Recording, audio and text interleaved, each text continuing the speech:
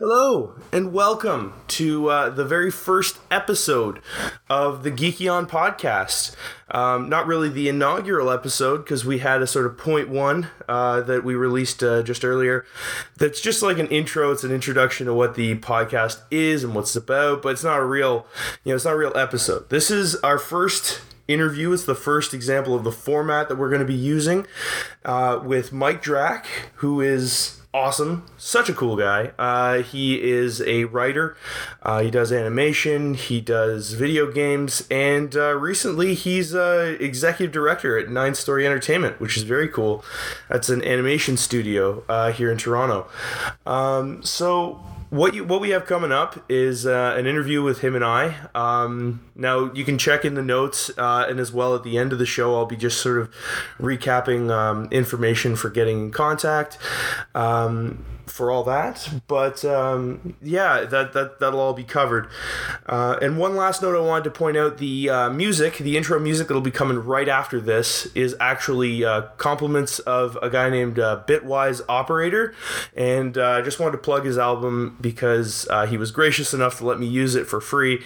It's Samurai Hack, and you can find it on Bandcamp. There's notes on the point one episode, but there'll be notes on how to check that out at the end of this and in the notes as well. All right, so yeah, here you go. Without any further delay, Mike Drack.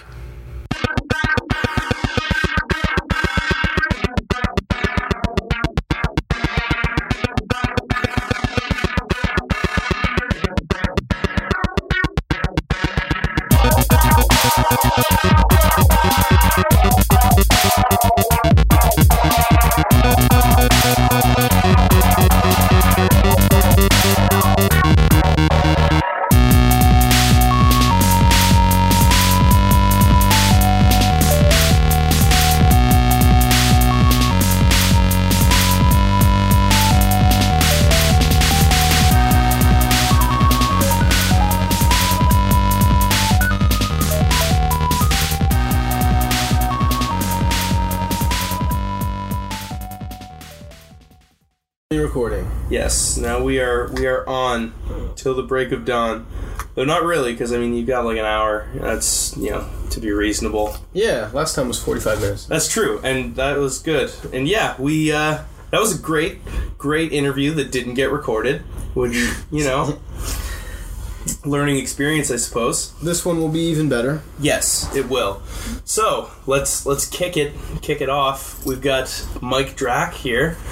And he is a writer for television and video games. That's right. Yeah. Yeah, I'm a screenwriter. I was a staff writer for a company called March Entertainment for most of my career, doing this kind of thing, focused on kids' TV or youth entertainment. Mostly 2D comedy or some 3D action adventure kind of stuff. And I also worked on a few games. Some of them were just in-house games to promote our own properties. And one of them was an indie game that was moderately successful with just a couple jackass friends of mine called Forum Wars. We might talk about that. Yeah, we'll get into that later, because that was a very cool, weird sort of, almost like an experimental sort of game. Mm-hmm. Yeah, and that was really interesting, and I was actually kind of curious about that. But yeah, you were saying like your career with March Entertainment. How long have you been writing now, like as a TV writer? I'd say about 10 years now. Huh. So my background is in journalism. Writing was honestly the only thing I could ever do well. You'll probably hear that. Yeah, I think a lot of writers would probably say that. It's like it's like you end up a writer because you're not fit for anything else. Exactly. I have soft, smooth, not particularly strong hands. I never really built anything. I was never that handy. But as far as writing, I think I'm pretty competent, and I did well in English class, and I got some really good feedback from an English teacher who was extremely influential to me. That's Elspeth Reed, who went to Thornley. She taught at Thornley, rather. And I just got interested in books, writing, nonfiction, fiction. I never really thought of myself as writing for TV or movies, but I kind of made my way into it through a back door. Yeah. I can give you that story. Yeah, like, let's talk about that, because, I mean, everyone kind of has their own sort of breakout sort of story. So, like, did you ever, at any point, really gun to be a, like, fiction writer or, like, like a creative writer, I guess? Mm-hmm. Or, like, what was your sort of career path before you got into TV writing? Just throughout, like high school, for instance, I did like writing short stories, and I did some good ones, and I wrote all kinds of notes for myself for ideas I want to do later, including for video game design. That was something me and my friends, like, when we were too young to drink, we would go to, like, Second Cup and just hang out and just talk about, wouldn't it be cool if we could do, like, a computer game that did this, this, and this? And one of my best friends, Robin Ward, who is co-creator of Form Wars, he was part of this whole thing where it was his idea to create something. I never thought that would translate into anything, but it turns out it did. So short stories, some poetry, and I guess I was interested in journalism. I always loved music journalism, particular criticism, like Rolling Stone. That was what I always wanted to write for. That was like your dream job, was like be a writer for Rolling Stone? Yeah, just like Cameron Crowe, you might say. Yeah. I just have this anthology of Rolling Stone's best of, essays, and I'm like, this is great stuff. But, it occurred to me that all the best rock and roll writing was in the 70s, and for a damn good reason.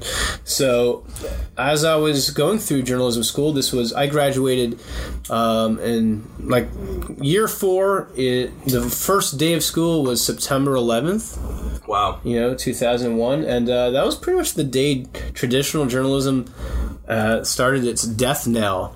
So those bastard terrorists not only took down the twins, but they also screwed our burgeoning media career. They're taking our journalism. Because all these bloggers were like, hey, I can publish this news, like, right away. That's a good point. I mean, like, I always sort of saw it as being, like, Twitter and Facebook being when that started to happen, but really, 9/11 was probably the first major event where it wasn't just, like, outlets in the news, although that was obviously where most people were getting the information, but that's when people started to sort of give their own perspective, and that's now, that's the biggest problem with, I think, journalism now, is that now it's not about high quality journalism. It's about who's the fastest to blurt out something, right? Yeah, think pieces, I think is what they call them, and that's its own category.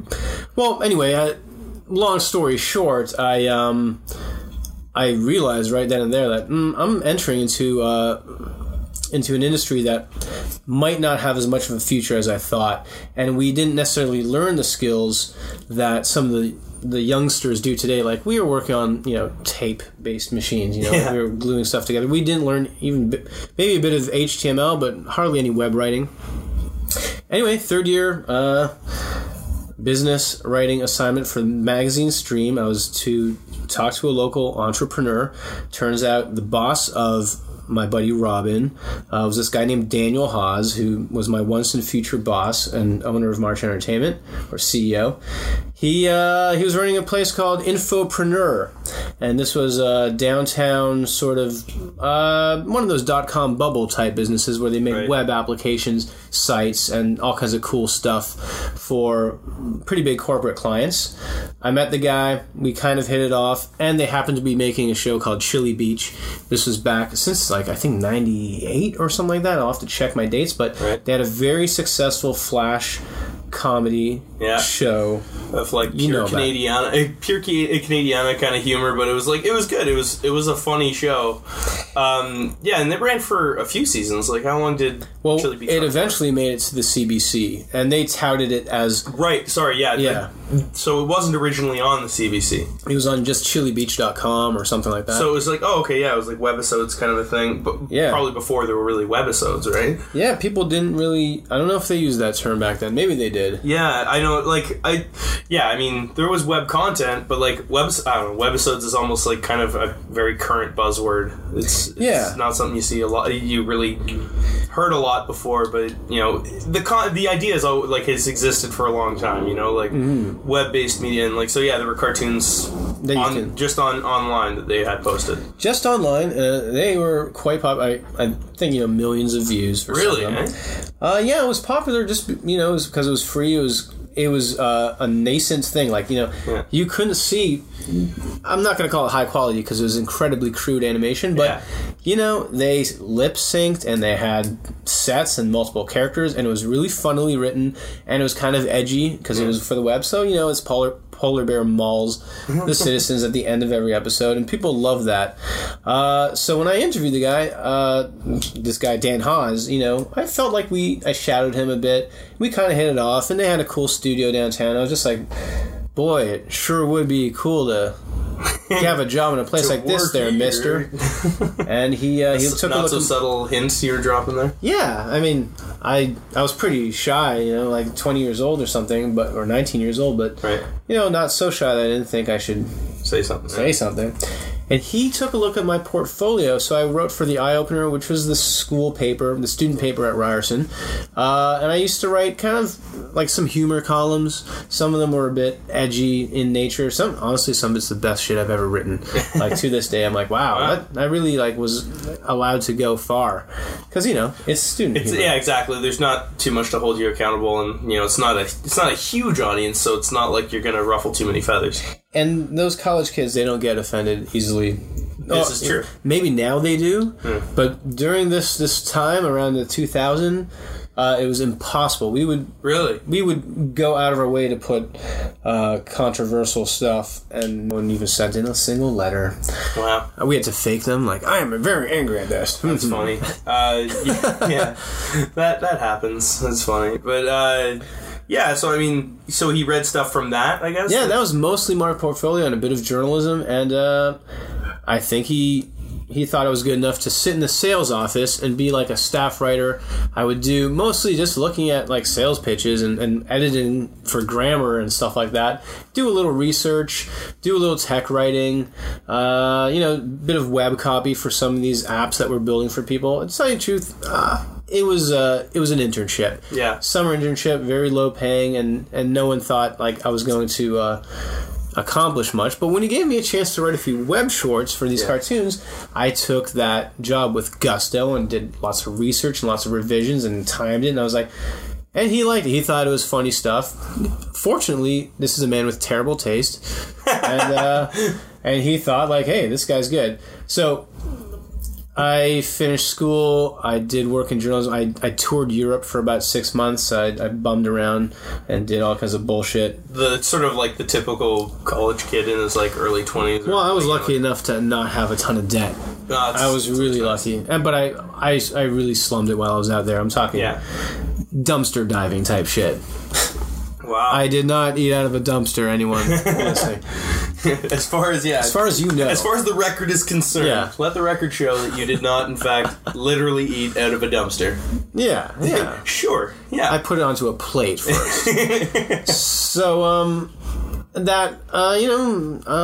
my man Dan calls me. He liked the stuff, and so he kind of kept. They sold the show. Oh, they sold the show to the CBC. It's a legendary story. They came with a box full of Tim Hortons donuts, and I believe a pack of Molson Canadian, and they said, we want to take this show from the interwebs to we're going to show it like right before or right after The Simpsons, and that's where its slot was. And when that happened, Dan, being a very loyal kind of guy, sure, we hired all kinds of freelancers, but he sat me down and said, I want to offer you a job. And I was like, cool. And it was just like an in-house writing job. So I did not do a hell of a lot of script writing. In fact, I had never done script writing. I had to learn movie magic and eventually Final Draft and learn like how the actual industry works. Yeah, the software standards and like the format standards of the medium, and getting the voices right and getting the arc right, because I hadn't read a story by Mr. McKee. Yeah, McKee's story. So I was learning on the job. Yeah. But what I did also do is I used my J school background I did all their PR, I did a lot of their web writing, bios for all this stuff, corporate communications, doing stuff like a little bit of marketing, a little bit of, I don't know, anything that needed writing. Newsletters. You're like the jack of all trades writer. That they had, right? Like, and I love that. That's because kind of you can make yourself useful. Yeah, it's a cool position to have because I mean, it's not necessarily always the most creatively engaging kind of writing, but you're exercising technical like skill sets and adapting to different sort of formats, right? Yeah, and that's actually an interesting. I think that's an important skill for a writer because there's a lot of people that sort of can only write for a particular medium. They only feel comfortable writing for TV or writing for film or something like that. And I don't think that's so much about the kind of storyteller you are as it is to do with the comfort of the format, right? Like, yeah, if you understand how to write like a half-hour script and that's all you ever do, suddenly writing a 2-hour like an hour and a half like film, the comedy or something, it's got to be terrifying because it's like I don't understand how to pace this properly and all that. But that doesn't mean you can't do it. It's just you have to understand the different rules that apply or like the different structure that goes into that, right? Exactly. So I mean, yeah, it's got to be handy, and I'm sure that is partially why you're able to do other stuff. I mean, like you've written for video games. That's that's got to be a very different format. It was quite different. I mean, to me, a lot of the fundamentals are always going to be there. It's just how it looks on a page, right? And we didn't have any proprietary game writing software. I've never even seen anything really that good because the studios protect their own IP and their own software. Like, I mean, as someone that's almost sort of more curious than really gung-ho about trying to break into the video game industry as a writer, I've just seen like stuff here and there. I mean, like there are like sort of software kits that you can use that sort of, I think it's almost more like they sort of have a better workflow. Yeah. But it's not like there's no one way to go about it, especially because video games are something that's you can start with nothing but code, code and build from the ground up if that's how you want to go about it. Yeah. There's a lot of different ways to make a video game now, which is really weird. Yeah. Usually, if it's indie, you're going to bootstrap it somehow. A lot of times the programmer themselves will do right this from scratch, text and maybe ask someone to take a look at it. Have you seen the indie game The Movie? Oh, that's one of the best docs I've ever seen. It's a brilliant documentary, but it's really cool because seeing them profile those different indie game makers, it's cool to see that they all have a very different, like they're all different personalities, and they all just have a sort of a different way of going about it. Yeah, and a lot of those guys are people that just work from the ground up, which seems terrifying to me. I mean, that building like from just literally nothing but an idea, and then building up all that framework. But I suppose that's kind of what you guys did with Forum Wars. Yeah, it's exactly. I was just telling a friend of mine how I got into this Forum Wars thing. So I'm happy to reiterate because talking about myself is something I love to do. Because no one else is going to do it for me. That works out well for us today. For a podcast. I can tell you a little bit about how Forum Wars got started and how I got to write for it and any quirks about the actual writing itself. Yeah, if you guys want to. Well, and like let's kind of set up first by saying what kind of a game Forum Wars is. It's kind of unique. It's a web-based game. It's a browser-based game. It's a satirical, primarily text-based, but some graphics and a few cutaways. Satirical MMORPG, but it's more single player than an MMO. It's actually like some of the interface is based on something like World of Warcraft. Really? But the actual, milieu are forums, like web forums. Yeah. Or instant messaging windows, or email windows, or chat windows. Stuff like that. Which, to anyone younger listening might not know is how the internet used to work. Yeah. It's like forums used to be like, the way that you would kind of communicate with, angry strangers about the things you like. It's still a big thing. Like, I know forums still exist. It's considered passé compared to stuff like Facebook. I mean, stuff like Tumblr, stuff like Twitter. Yeah, exactly. Tumblr is, in a lot of ways, I feel like what has replaced the forum, or even just like just comment sections in general. Which, like, it's kind of horrifying that the forum as a sort of concept has been largely replaced by the comments. Yes. On things, because dear God, comment sections are just... It's where, like, the scum of the earth come to inhabit together. Like, Yep.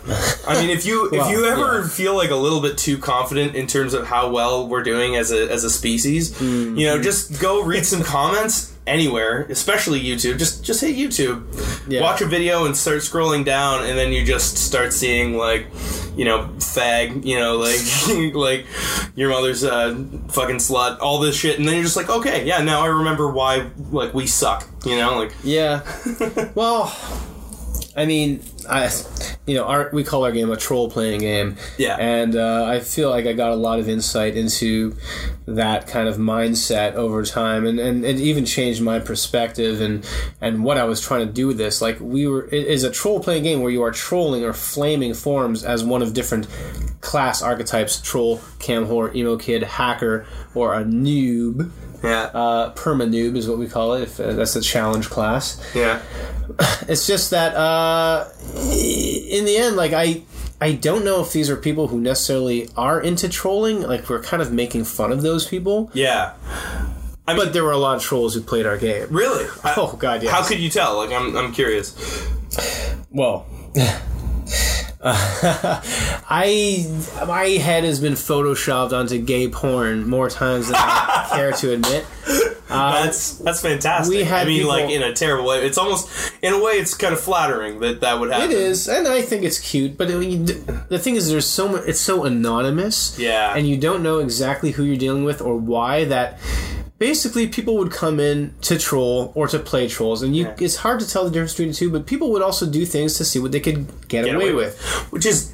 That's always to me, that's a good, like, that's a sign that you're making a good game, because if you can get people so engaged with what you've made that they're trying to push the boundaries and find the walls, that means that you've made something interesting enough that they're actually really engaged. Like, yes. if you're making something that all they do is they follow the corridor that you've kind of set in front of them, then it's like, yeah, okay, you've accomplished what you set out to do in a sense, but you haven't created that, you haven't captured their imagination enough to really make them want to explore it. That's true. Yeah. So I mean, that's actually kind of cool. So I mean, I guess they're cool problems to have. Yeah, yeah. So what, people were basically kind of trying to break the game? Oh yeah. Well, keep in mind, this was 5 years ago when our forums were really active. Now they're almost dead, and everyone knows it, and that's kind of how I like it right now, because I don't have to moderate. Did it get brought up at, like, 5 years ago? Is that when it kind of launched? It launched, actually, like, we started in 2006, but I think it launched in early 2007, if I'm not mistaken, and that was like just like a beta kind of thing. And then over the years, we released more chapters or episodes, and really it was 2010 when we basically went to total maintenance mode. So a good 3 years of work, not all full time, but I worked on it for about a year writing. There's a lot of text, man. It's yeah, I mean, it's huge. How long? You said you can actually kind of technically beat the game, right?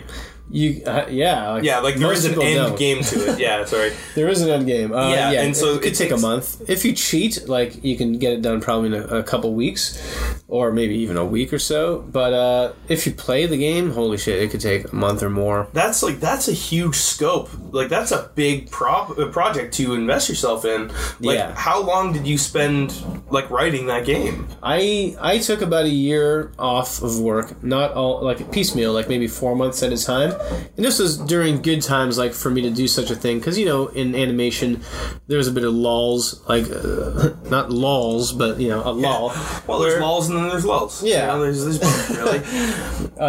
And then I'm like, well, listen, if you're gonna put me on part-time, why don't I make myself really part-time and work 2 days a week or 1 day a week, and the rest of the time I'll work for Forum Wars, or I'll work weekends, I'll work evenings, I'll work holidays. You know, you finagle the time, and I loved working on it so much that it was always a treat when I'm like, okay, now this is my world. I'm going to spend every waking minute worrying about, like, filling out all these empty forms. Basically, we have to describe 150 new items that relate to this class, you know? Wow. Or these forms, we have to have, like, conversations with all these characters. See, it's crazy because on a bigger game, like, they would have all of that, like, garbage, like that kind of, like, minutia, and they would just sort of schlep that off to, like, low man on the totem pole, right? Like, the game designer, when they're doing a big game like that, they never have to do all that stuff. They just, like, they're like, okay, this is a thing that needs to get done. Someone needs to do that. But they're like looking at the bigger picture. But you have that big picture you had to take care of, and then you had to do all of the minutia. Not all of it. It was a team effort. Oh, really? So the founders, main 3 guys, plus a few other people would pop in. They helped me with the writing. Then after a while, I started to do these Sunday morning creative meetings here in this building that we're in the boardroom, and I brought in the funniest friends I know, and I guess I bribed them with coffee, maybe, I don't know. And then we started to crowdsource a lot more. Yeah. And the 3rd episode is actually very highly crowdsourced to the point where I had about 25 users writing for us and vying for like the top position. Yeah. So there were all kinds of rewards and cash, like real cash. We paid people, and in-game rewards as well. So was the game sort of live when you were at that point where you were like crowdsourcing that writing? Yeah, so, like, that was already like when we were successful. Sort of, so it was like a meta process, in that like people are playing the game and building it at the same time. That's what we always wanted to go for. We had this whole thing, item builder and forum builder, and people made fun of it, like, dude, you're crowdsourcing everything. Are you going to crowdsource someone to wipe your ass for you, like, after you have a dinner? It's like that part wasn't successful, unfortunately. No, but and everyone made fun of us, like, you guys are lazy, you want us to do all the work. But to tell you the truth, it was a Herculean effort to get all the, and there tend to be youngsters. They have lives, believe it or not. They have better things to do. They're not necessarily motivated if you say, like, you can get, $35 if you give me one of these things. But some of these people did fucking amazing jobs. And I discovered some awesome writers in the process. And they come from all, like, mostly the United States, but all over the world, and different kind of backgrounds. I got to know who they are. And they nailed the humor. And if the humor wasn't quite what we were going for, that's cool, because that's a different mission, that's a different character, that's a different task, and they came with their own biases and point of views, and like created some timeless, I think. And it's a shame because the game does cost money to play and to progress, and people do get fatigued because there's so many rules, there's so many complicated aspects to it. Like, a newbie can't just pick it up. Which is one of those things where it's like, that appeals to a certain type of gamer, right? I mean, like, that's sort of the hardcore gamer appeal. And, if anyone who actually visits that site, you'll learn pretty quickly that it's like, it's not a casual game as it starts off like that a little bit, and then you realize you got to juggle a few different things. There's a lot of stuff that you have to do in that game, and that's cheat. Super cool. I just use the cheats. Well, that works too. You can pay $5 and make it so you don't have to worry about your health. Oh, really? Oh, yeah, and that's what I recommend. And in fact, if you do sign up for Forum Wars and you want to play and you're liking it and you don't have any money, just say you heard about it in this here podcast, and just send me a message. Yeah. And I'll hook you up. Cool. And, for anyone listening right now, we will get, Mike's contact info at the end of the podcast. That's awesome, though. Yeah. Well, you'll hook people up with sort of some sort of discounted promo or something. No, just freebies. Oh, sweet. Yeah. So we call brownie points. That's our in-game currency. It costs cash, but no one's gonna get mad at me if I give away a few brownie points to the listeners, because we want you to play this game and stroke my ego. And there you go. I don't know. I love it when people play the game. That's all I care about. Just to me, if like, oh hey, a new person signed up, I'm like, that's great. But we have about 250,000 signups over all these years. That's pretty good. Most of that was in the first couple years. So trickle down. I mean, that's like decent playership over a period of time, especially for an indie game. Yeah. I have to ask, I'm curious, from a monetization perspective, how did you guys find it in terms of it making you money? Was it sort of a loss? Was it really more of a passion project? Did you actually make a little bit of money out of it? At first, purely a passion project. We had a donation bin. Right. We didn't think anyone would, but they did. People actually gave us money just because they liked the... It was almost like they're paying for the preview and to keep us encouraged. So when we made our first, $50, $100, we're like, oh shit, this is pretty cool. We were going to have to institute a monetization scheme. We made some mistakes, and some things were more popular than others, but without giving too much away, basically, the time I spent working on it, the hardcore hours I crunched, and I worked on this you go into overtime to work once in a while. and you don't always get paid for it. Sometimes you just stay late because I worked like crazy hours, like sometimes where I was sweating, you know, at the end of the night. I feel like I was compensated for the time I spent, if it was like a low paying job. Yeah, so it's like it's not like you're you know, like like your creativity wasn't necessarily wholly rewarded, but like for the man hours you put in, for the man hours I put, I feel, or the contribution I made, because like, and also like you could argue, look, the guy who programmed it, he did 98% of the programming. He, on the market, he's worth 3 times as much as I am, and he didn't take that kind of pay. He was very modest about it. He said, fuck it, we'll pay each other. Yeah. We'll pay ourselves, because we're founders and we're producing it, and I was dealing with, customer service. Stuff like that. Well, that's the thing with a small company or a small thing like that. You kind of have to pick up a few different jobs, and I guess you took some of the more undesirable ones. Yeah. So we pay ourselves what we could. I mean, minus expenses, and there weren't huge expenses, fortunately.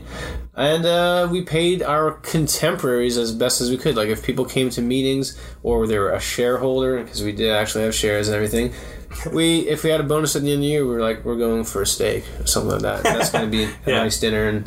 And we also paid our contributors. I thought, like, we had a pool of money, right? A few $1,000 here and there, and for some of these people, I think it was a nice little sexy bonus to have, like, for something they would have done for free. Yeah, which is, I mean, that's super cool.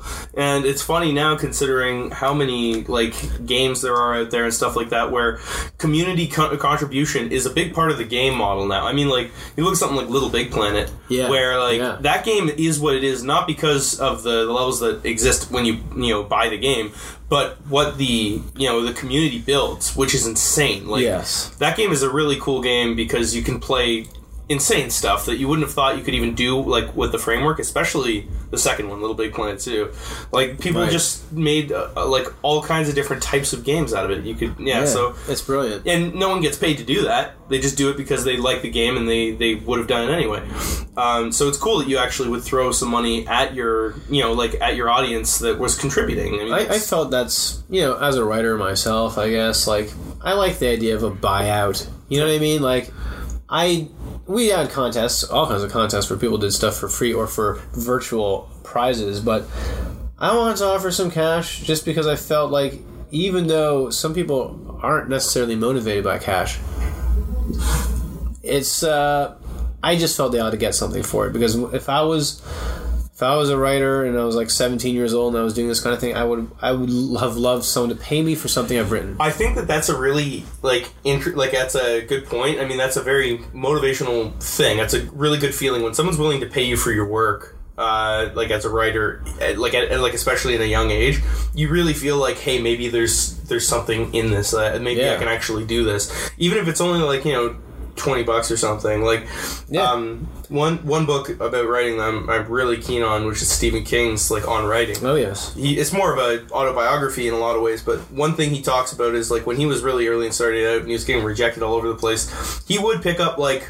he would write for the paper, like, local paper or something, and they would give him, like, maybe $10 an article or something like that, and he would take it gladly. Like, it's it's a pittance, but just to get paid to do that thing that you love to do, it's very, like, it's motivational, like you said.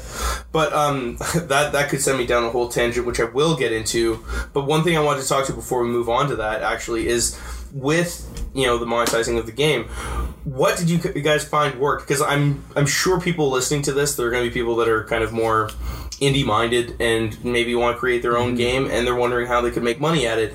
Did you try, like, freemium models where you had, like, pay as you go things, or did you want it, like, did you think it made sense that, like, did you consider a one shot payment, like, for the game? Like, what was your process in terms of figuring out what was the best way to make some money off of the game?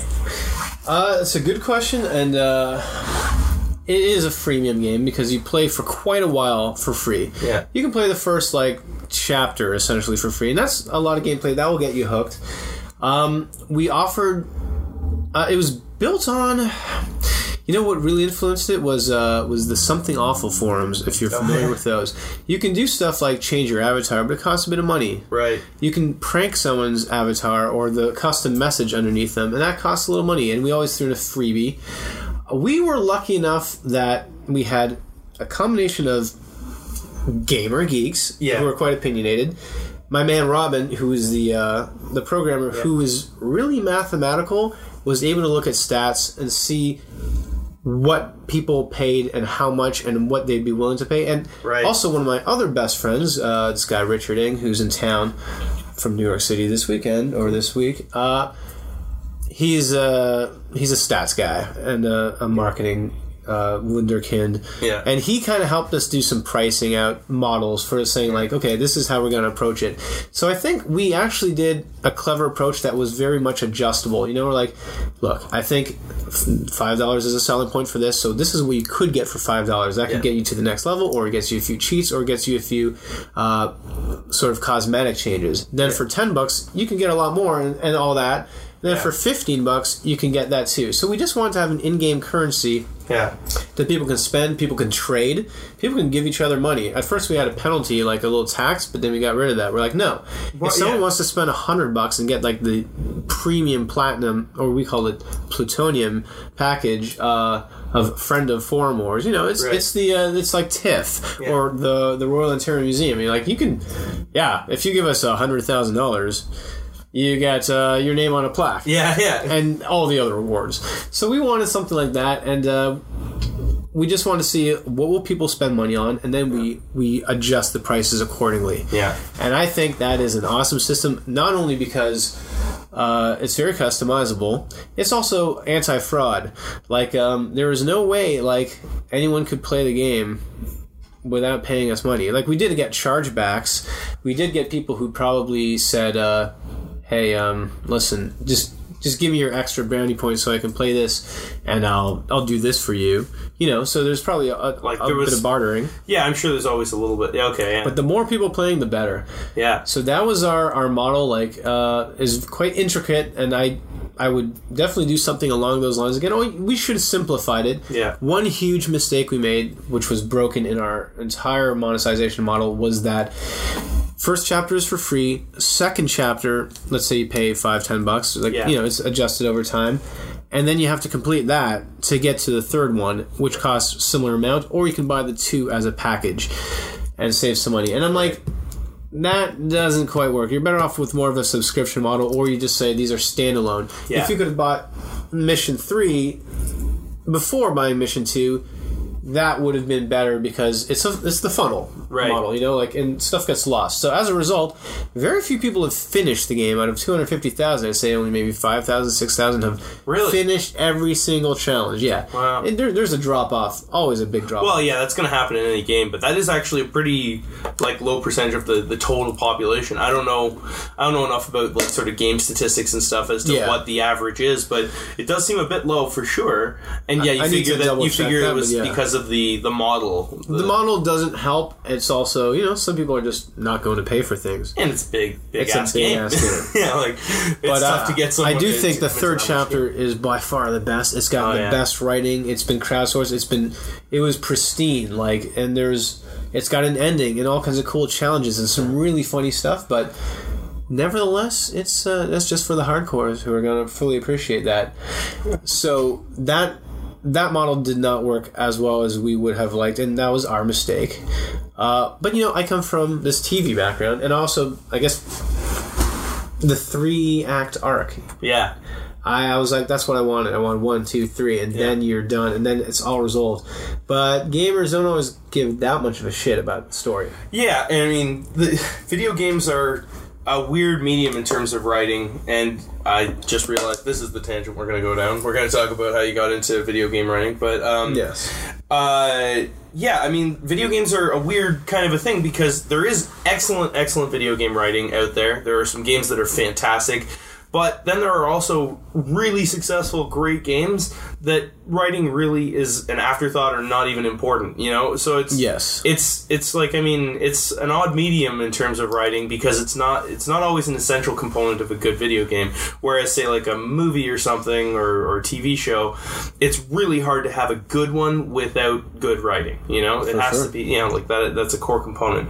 So let's talk about that though, because, you know, beyond Forum Wars, which I guess is like your sort of tour de force as a video game project that you've written on, you've also written on some other video games, like you worked on like the Dex Hamilton game, like in a little bit of that. And what other video games have you worked on? I think last time we talked, I told you about how I got into my first game writing scenario. That's right. Like let's talk about that a bit, like because you know the thing with video game writing, it's often something where you get people that are actually programmers or game designers that actually move into the writing field. I actually asked Neil Druckmann, the guy that wrote The Last of Us, which that's like one of my favorite games. I think it was my favorite game of last year. For writing too. Especially for writing. It's I think maybe the best written game I've ever played. But I asked him about that. I was like, you know, I'm curious about, you know, writers getting into, like, are there any professional writers that really get into the field?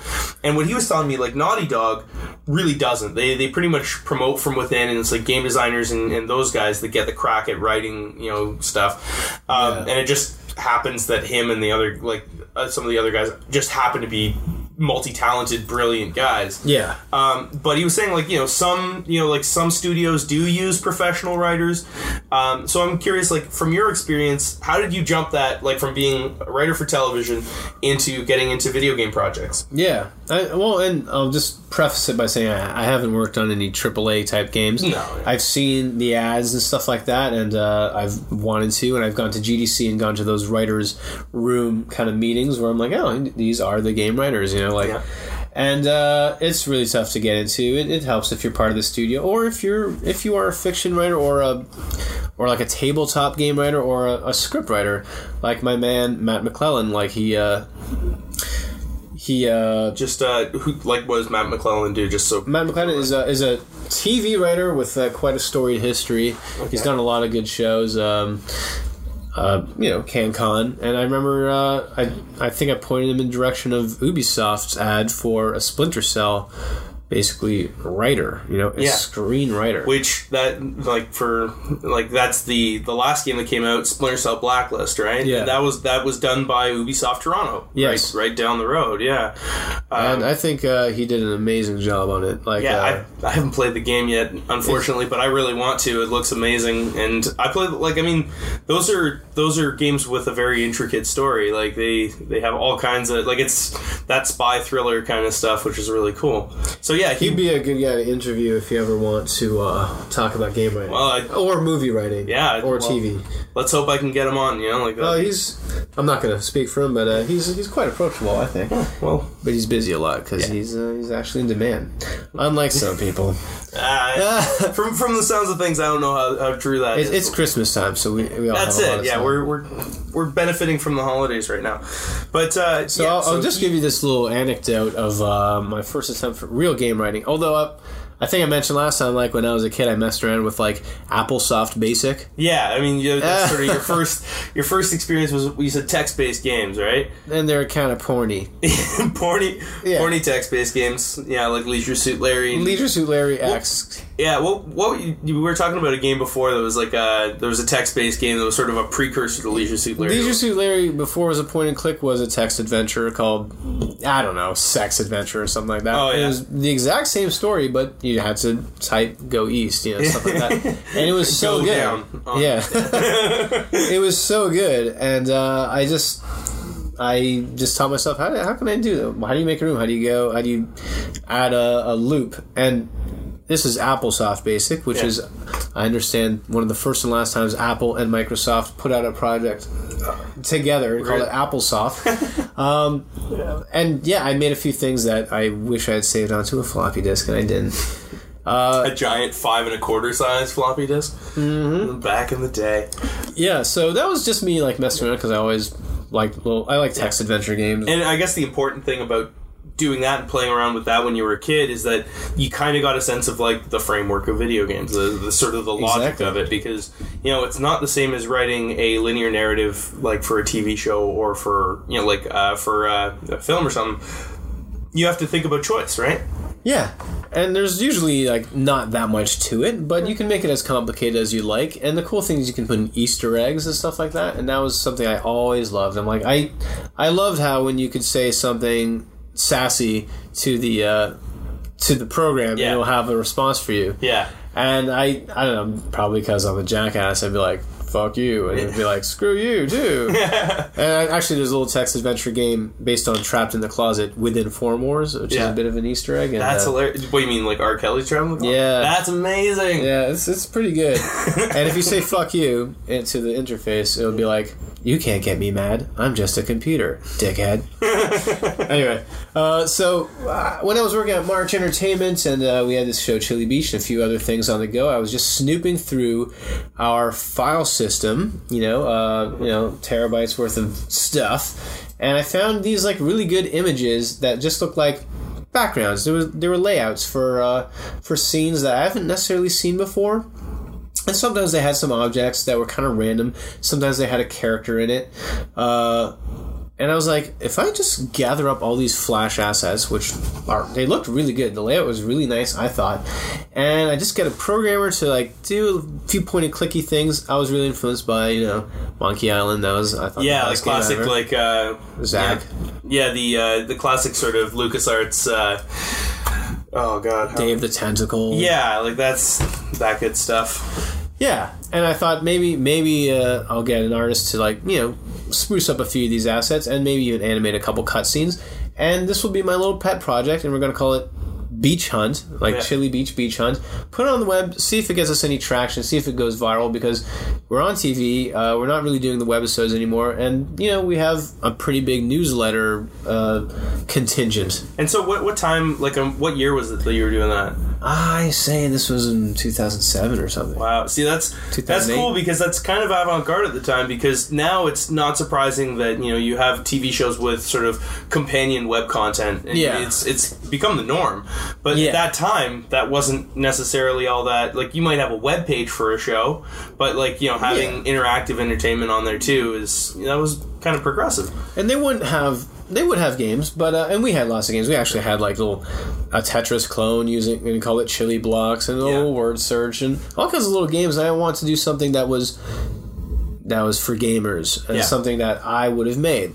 Or would have played, right? Yeah, would have played, yeah. And to this day, it's one of the best things I ever made. I think it was just, I made sure that everything was clickable, and every time you try to take something, there's a smart-ass answer. Every time you try to give something to a character, they have about a pool of 7 or 8 smart-ass answers that are, tweet length. Yeah. So it's bite-sized. And there's a story that makes sense, and it's obvious. You just got to give this to that guy, and then you take the knife and you cut that, and you put that on that. Yeah. And you can inspect every object, and there's clues in them. And, little game probably takes 15, 20 minutes to complete if you're good. Yeah. It was pretty viral. A lot of the escape the room type, game blogs kind of picked up on it. And I realized, I think I mentioned this Andrea before, when I saw that there was a walkthrough printed in, Russian and in Chinese and stuff, I'm like, that's a really cool feeling to know that your little sort of companion game for this TV show took off with not just fans of the show but fans of the genre, of the game genre, to the point where they were writing about it in Russian and stuff. That's got to be a pretty satisfying feeling. It is, for sure. That's the most. Especially good reviews. Yeah, just like they always said about Generation X or Generation Y, we're narcissistic praise junkies. Yeah. I need to get external validation from strangers in order to feel like I've done something good. Which I think is true of anyone in creative fields anyway. Sure. And it's always been that way. I defy people I defy anyone to really argue to the contrary. I think for the most part, with very few exceptions, people that want to create content want to do it so people like it, so people can tell them they like it. I always kind of get it, like, I always think it's kind of BS when someone's like, like, I just like to write for myself, it's like, that's either bullshit or fucking weird to me, because it's like, if you're committing something to paper or whatever, and you don't want to show people, and like, you don't want people to enjoy it or get something out of it, it just seems like counterintuitive. It doesn't make any sense. Why wouldn't you just think it? Or like, like, what's the point of crafting, like making that craft? I think most people that say something like that are usually just self-conscious about it. It's possible. I mean, that's my personal opinion based on you do have to be happy with your work and feel like, I did this, but you also need to know that other people are going to watch it and hopefully enjoy it. Yeah. The beauty of animation or even screenwriting is that, like, if people don't like it, you can only take, like, really a fraction of the blame. Yeah. People might say the script sucked, too. Yeah. And then I'll be like, yeah, but they changed the script. Yeah, exactly. It's like, the script sucked. You have no idea how many people edited it. And that's true. Like, in television, Terry Saltzman, our mutual friend, a mentor of mine in my program, said basically, when you write a script for TV, if you write the first draft, you're lucky if you have like 2 or 3 lines that are untouched by the end. At the end, someone else's hands are going to be all over it, and it's going to be changed and different. So yeah, I mean, it's true. You get to you can kind of pass the buck a bit if someone doesn't like your work in TV, because you can say, like, look, it wasn't all me. There's other people that were responsible. So, yeah, that's a good point. Well, I can tell you a bit about the last couple things I worked on that made it to the TV. Okay. I don't know if we talk much about that, but, I just wrapped up a show for Han Film, and also the second season of Mia and Me. Now, Han Film is a Berlin-based company that they worked a lot with March Entertainment, which is not around anymore, but so March went under, and I can announce that officially now. But Han Film continued to hire me to finish up these shows. Mia and Me is like a girls' fantasy adventure show that's CG, very beautiful, a lot of unicorns, a lot of fairies, a lot of, well, they call them elves, because they're not fairies, they're elves. Rainbows. Anyway, it's a beautiful show. It's going to be broadcast for the first time in English on Nickelodeon in the UK. Oh, really? Yeah. Oh. And the cool thing about working for, people who don't speak English as a first language, a European company like Han, is I think they're less liable to mess with your words. If they do, they should have a native speaker do it. Yeah. You usually don't want someone who's, just saying, I'll just say it like this. That's very risky. It happens. Well, yeah, I mean, you're going to get very, like, awkward turns of phrase or something, because, if it's not their first language, they may be thinking in terms of, like, just the sort of structure of language that makes more sense, like, say, in German or something like that, and then you're going to have some really awkward lines. So, it does it's nice. Though. You get a little bit less editorial, Yeah, at least in English. Pressure. I mean, it's going to be translated into all these languages, and you have no idea how they're saying it. And you don't really care at that point, because it's no longer your words. It's, like, I mean, they're your words theoretically, but... So anytime something's translated, you're going to lose something. There's going to be an adaptation. Yeah. So, I mean... But if they're a skilled translator, it could be even better than what you intended. That's true. I mean, that's absolutely true. In which case, all the better, right? Yeah, I'll take credit for that brilliant German turn of phrase. Yeah, exactly. So, I mean, that's kind of a cool experience about that, getting to work with an international sort of project. So how long did that go for? Mia and Me, I believe, we took on that project in 2009, I think, originally. So it's been a long time coming since the second season, for all kinds of reasons. But it was a complicated show, CG, plus the live action component that was filmed in Italy. It was an international co-pro. It took a while to get onto air and to sell, and then to get onto the next one. But as far as I understand, it's very popular in Europe. Cool. And possibly in Asia as well. It could be on air in North America soon. Well, yeah, I mean, if it's going to Nickelodeon UK, then it could theoretically go to Nickelodeon in the States. I mean, the only thing about that, and it just seems like the nature of North American programming and television, is that if it does get here, it'll probably get kind of short shrift, and it won't really get the attention it probably deserves. Yes.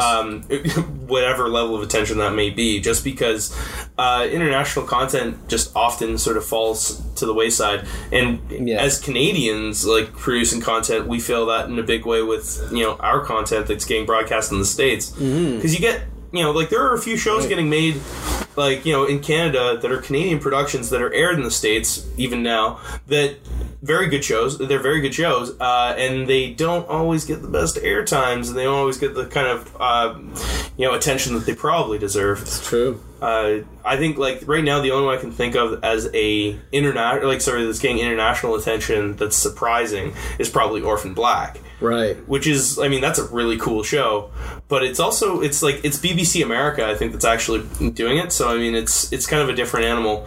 Yeah. I feel like the major networks with Canadian content, they just use it as filler, which is kind of too bad. I mean, you've got, like, something like Flashpoint, which was a well-received show, and had a decent viewership in the States. It got, like, terrible time slots and stuff like that, and, yeah. Right. But they have a lot of cop procedurals in the US, right? Well, I think it was originally on CBS, so it's, like, it's one of all of their shows are cop procedurals. Yeah, it's either between a cop procedural or a, like, military procedural or lawyer procedural. Yeah, medical procedural. I don't know. Yeah, but CBS is kind of a one note network. So I guess it fit into what they needed, but they didn't really treat it like as a high caliber program. It was more like, here's something to fill some airtime. Yeah. Well, sometimes you're just happy that it made it on it. Yeah, and I think Canada it's moving in the right direction. I mean, did you read that article? I can't remember. There was a dude that slammed Canada in the golden age of television as being a little bit like we're kind of behind the times, which I think was a little bit unfair. And I honestly, even if I knew the article, I wouldn't really want to cite it because I don't really want to draw attention to that because I think it's kind of BS, and I don't think Canadian television needs any more slamming than it's already got in the past few years. Like, it's like there's good content being made right now, and that's the first time I can say that, in a while. Like, it used to be like you'd find the few gems here and there. I mean, like, they're really trying. They're really trying, and they're getting better at it. Yeah, I mean, CBC is a good example of someone that, like, somewhere where you were talking about how with Chili Beach they were airing The Simpsons, which they were buying. Like, they were buying, like, syndicated episodes, like, on the cheap to fill airtime, because it's not a Canadian production, obviously. Yes. But you look at the CBC's, their schedule now, it's way more Canadian content than it used to be, oddly enough. Right. So I really think that they're trying to make more of an effort at it. You see right now with the major networks like CTV and Global, they're really trying, and City as well, they're trying to air more pilots and stuff like that. One thing I've noticed is a lot of sitcoms, like, there's a lot of multicam sitcoms happening with Canadian TV, which I mean, that's not winning me over. Personally, I'm not a big fan of the format, but, like, that's awesome that they're doing it. Canada, like, has virtually no history even doing that, so it's nice that we're even trying to make it. Yeah, it's interesting to see those shows on air. Yeah. I don't tend to watch a lot of them, but there's only so many hours in a day. That's it. I mean, there's a lot of stuff out there that I wish I could be watching that I don't get the chance to. Just really quickly, in terms of as a writer, what is the kind of, like, if you have advice for other writers, what is stuff that they, like, what would you call required reading as a writer for television or video games or just creatively? There are quite a few books out. I kind of wish I had a little list on me. There are some really good game writing, not just books, but also, like, articles you can get online. And as a matter of fact, you know what? Just because I didn't quite prepare myself, if you do include my Twitter or some kind of contact, and anyone is quite interested in some of the resources I think people ought to read or stuff that influenced me, I'll gladly pass that along. A lot of it's free, like, because it's off the web. That's awesome. Yeah, if you've got sort of some suggestions of stuff that people can just get for free, or you can also just email it to me and I can post it with like annotations for this podcast. But some of the essentials. I mean, Story by Robert McKee is and some people consider that a little bit outdated, so you can move on from that paradigm. But I think it's still worth reading. That's actually when I was listening to Neil Druckmann talk about him writing The Last of Us. That was his most influential book for story writing. Yeah. Then there's Screenplay, which was. script writing. I had a whole list on my phone and I lost it. But anyway. You know what? That's Dara okay. Marks. Look out for her... I remember talking about that, last time we got together. You said you actually went and met her at a conference, like at a workshop. There's a Toronto screenwriting conference. Yeah. And she has gone a couple years in a row at least, along with Sheldon Bull, who wrote Elephant Bucks. Elephant Bucks is his approach to TV writing. I mean, he's comes from the old school, like the Coach days, where it was very different. But he does have a good head on his shoulders and a lot of good advice for writers. You can't go wrong with the hero's journey. Yeah. And beyond that, honestly, the best little piece of screenwriting literature I ever got, unfortunately, is gone. But someone went to McKee's seminar where he'll kick you out for chewing gum, and really? So the most impeccable, beautiful, annotated notes, like really clean, and someone got their hands on a photocopied, let's say 80 pages, and it basically condenses his entire philosophy in those 60, 70 pages. So it was like a reader's companion to story that was just brilliantly done. So you just got that secondhand from someone that went, and a friend of yours, I guess? Yeah, and then I lent it to someone, you lost it. Yeah, well, that's the lesson. The lesson will be learned here is never lend things to people. Yeah. Oh yeah, that's always the worst, and it's always so well intentioned, and then you want to help friends out, and then you find out that they're just not necessarily as into the thing as you are, and then you find out that they screwed it. I know. I'll never sucks. get it back. That really sucks. Maybe one day I'll find it, though. Especially because it's one thing to lend a book or a movie or something, but to have a one-of-a-kind set of notes. It might be out there somewhere, so if anyone listening has those notes. Yeah, if that guy that you lent it to still has them, it's like, give them back, they're jerk. long gone. They're long gone. I'll tell you, but yeah, that's... I'll send you a couple links too if I remember. Cool. So I mean, of those ones, do you find that this? That's probably useful in terms of from a structure standpoint. I don't know. My feeling is that you can't really necessarily teach a creative writing or a voice. That's that's what everyone has to bring to the table. But that's I guess what you would recommend in terms of just have that for to get started. And read screenplays. And take a course, take a course, one of these after-school type things, these continued education things. Ryerson, I think George Brown's got it. You're taking it. I'm taking, it's a full-time course at Humber for their TV writing and production, which, I would recommend highly to anyone who's got, a year to spend and, $10,000.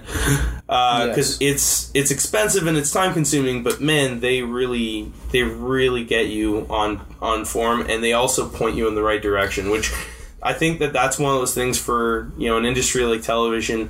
You really need to kind of have at least you have to know that you need to start talking to people in the industry. You need to network just so you have someone that you can ask, hey, what's, is there any work?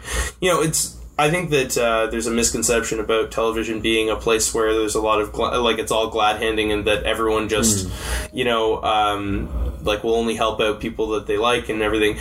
I don't think that's really true. I'm still very neophyte. I don't really have that much experience in it, but from everything I've gathered, it's people want to help someone that they know can. Well, it's not even that they want to help. They want to bring someone on that they know can do a job. They want to have faith that the person they're bringing in they can rely on, because you can be really fucked if you're not if you just base it on a reputation and they don't live up to it. You can be left holding a pretty big bag of shit.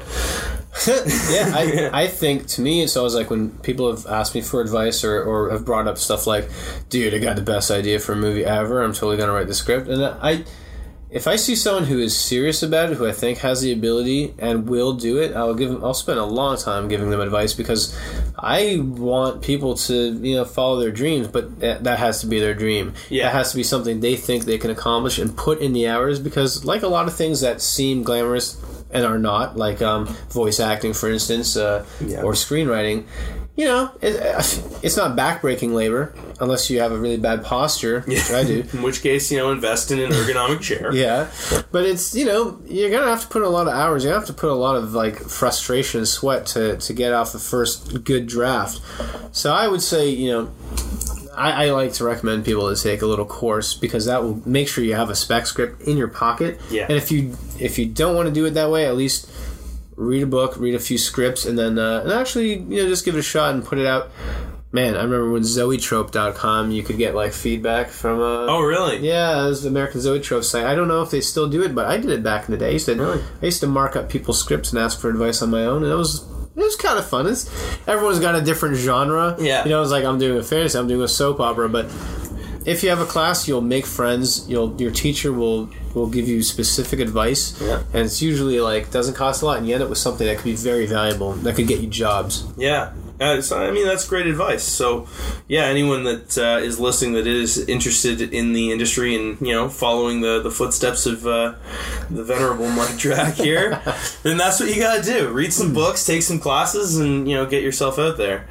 All right, so before we wrap this up, let's just talk really quickly about what you're currently working on. Yeah, there's a show. Some animation writing, right? There's a show called Nunchucks that I'm not sure exactly when it's coming out. It's I believe it will be YTV, and it's produced by 9 Story. It's actually airing this coming month in January. Oh, yeah, there you go. Fingers crossed I can actually get this podcast out in the open by that point. It'll probably be on the air by the time that we post this, so you can check that out on YTV where I actually intern. So yeah. I'm actually helping writing like promotional content for for your own network. Yeah, well, it's funny because I'm interning at the Zone there, so right. the PJs on the Zone there will actually be plugging that show because it falls in that same time slot. They should plug your cast. Yeah, exactly. Right. So I mean, I've seen some content, like there's like teaser online actually from the animation studio that does it. It looks super funny. It looks really funny, wacky, good animation. It's got a bit of a Ren and Stimpy kind of look and feel, but it's more kids friendly. But I wrote on a couple scripts, and I'm still trying to pitch that last one. I actually heard back something today, so there's fingers crossed I'll get one more. One more picked up episode. So my name is attached to a couple of them, and I'm not sure how they'll turn out, but from what I've seen, it's going to be a really great, fun show. And you were saying that it's got kind of a murderer's row of writers from the Toronto area, right? Everyone. Yeah, so all of the top talent in the industry in Toronto anyway is working on this show. Yeah, because they ordered so many episodes. They're shorts, they're split 11-11. Yeah, and they took their time to staff up and do some writers' rooms and to make sure they only take pitches that they really like. So as a result, it's going to be, I think the voice will be quite variegated. Yeah. You'll see different writers' approach, and there's quite a few editors on it. But just from what I've seen, I think it's going to be awesome. Sweet. So people can check that out if you want to see Mike's work out there or just see a really cool, funny show. Before we go, let's just get your contact info. So if people want to shout out to you or get some sweet promos for Forum Wars. Yeah, for sure. I can send you some specific content. My name is Mike, and then my last name is Drach. I don't think I'm that hard to find. I mean, you can, if you follow me on Twitter or tweet at me or find me on Google Plus. It's just at Mike Drack, right? It's at Mike Drack, one word. On Google Plus, I have plus Mike Drack. I just got that last night. Nice. I reserved it. Cool. If you can't get in touch with me, then you're probably not that great at Googling. Yeah. Don't get in touch with the Mike Drack, who's a personal trainer in Chicago. He's almost as buff as I am and stuff, but he runs his own business. And he's probably not nearly as good an animation writer. Yeah. You would assume. What if he was? Cool. As it actually happens. But, alright, cool. Well, I'll post that on the sort of in the annotations here, so if anyone is interested, you can check that out. It'll also be on the website. Actually, I'll just give my email address as well. I'm sorry. Sure. I just MikeDrack@Rogers.com. Come on, that's easy. Right. Yeah, exactly. Awesome. So anyone listening that wants to shout out to Mike, feel free to do so. He's giving you the green light. And man, thanks for coming on. This is a really great podcast. I am very happy to have had this opportunity. So thanks so much for coming by my hood. And it was great chatting with you, man. Yeah. Cool. All right, so I hope you enjoyed the podcast. That was our first episode. We're going to be releasing episodes bi-weekly, so check out in 2 weeks. We'll have another episode coming up where we'll be speaking with two webcomics, Meg Kearney and Megan Cooper, both super cool. It'll be a really good interview. And again, if you're interested in any of the stuff we were talking about, notably Forum Wars, Mike's game, you can check that out. It's at Forum Wars, FORUMWARZ.com. And yeah, give him a shout and he might hook you up with some cool freebies. And as well, again, check the show notes. There will be all the details there for you. But I hope you enjoyed the podcast, and tell all your friends and subscribe and all that cool stuff. And we hope that you'll check out more in the future.